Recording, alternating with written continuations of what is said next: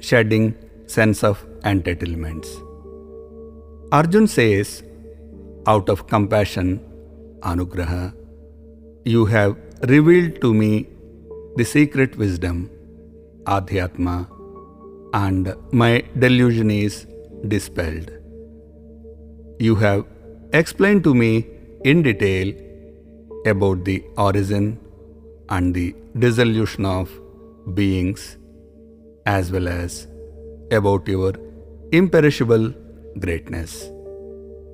You have told me about your supreme glory, and I wish to see your supreme form. If you think that I am capable of seeing your supreme form, then show me. The general belief is that His blessings are a must to overcome delusions and attain adhyatma. This is used an excuse to avoid the difficult task of internal transformation. If one is told to perform karma, action, without expecting karma-phal, fruits of action, one argues that it is not possible without His blessings.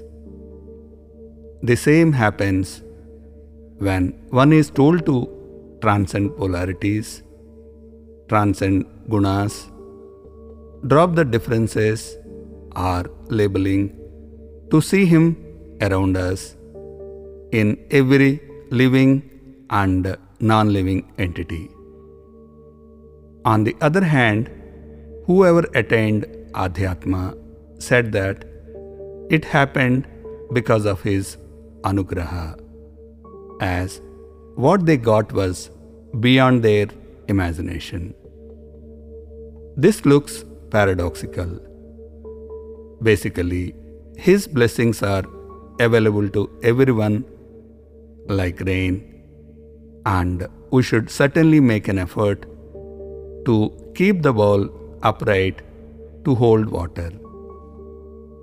Krishna says, I am equally disposed to all living beings. To me, none is Dweshya, hateful, none is Priya, dear. But those who worship me with devotion are in me, and I am also in them. The difference is the devotion, which is like keeping our ball upright. In the contemporary context, ahankaar is referred to as entitlement. Devotion is nothing but shedding entitlements by realizing that it's all His grace, and at the same time performing karmas assigned to us in the present moment by this mighty existence without attachment or detachment. Next in the series is Divine Vision.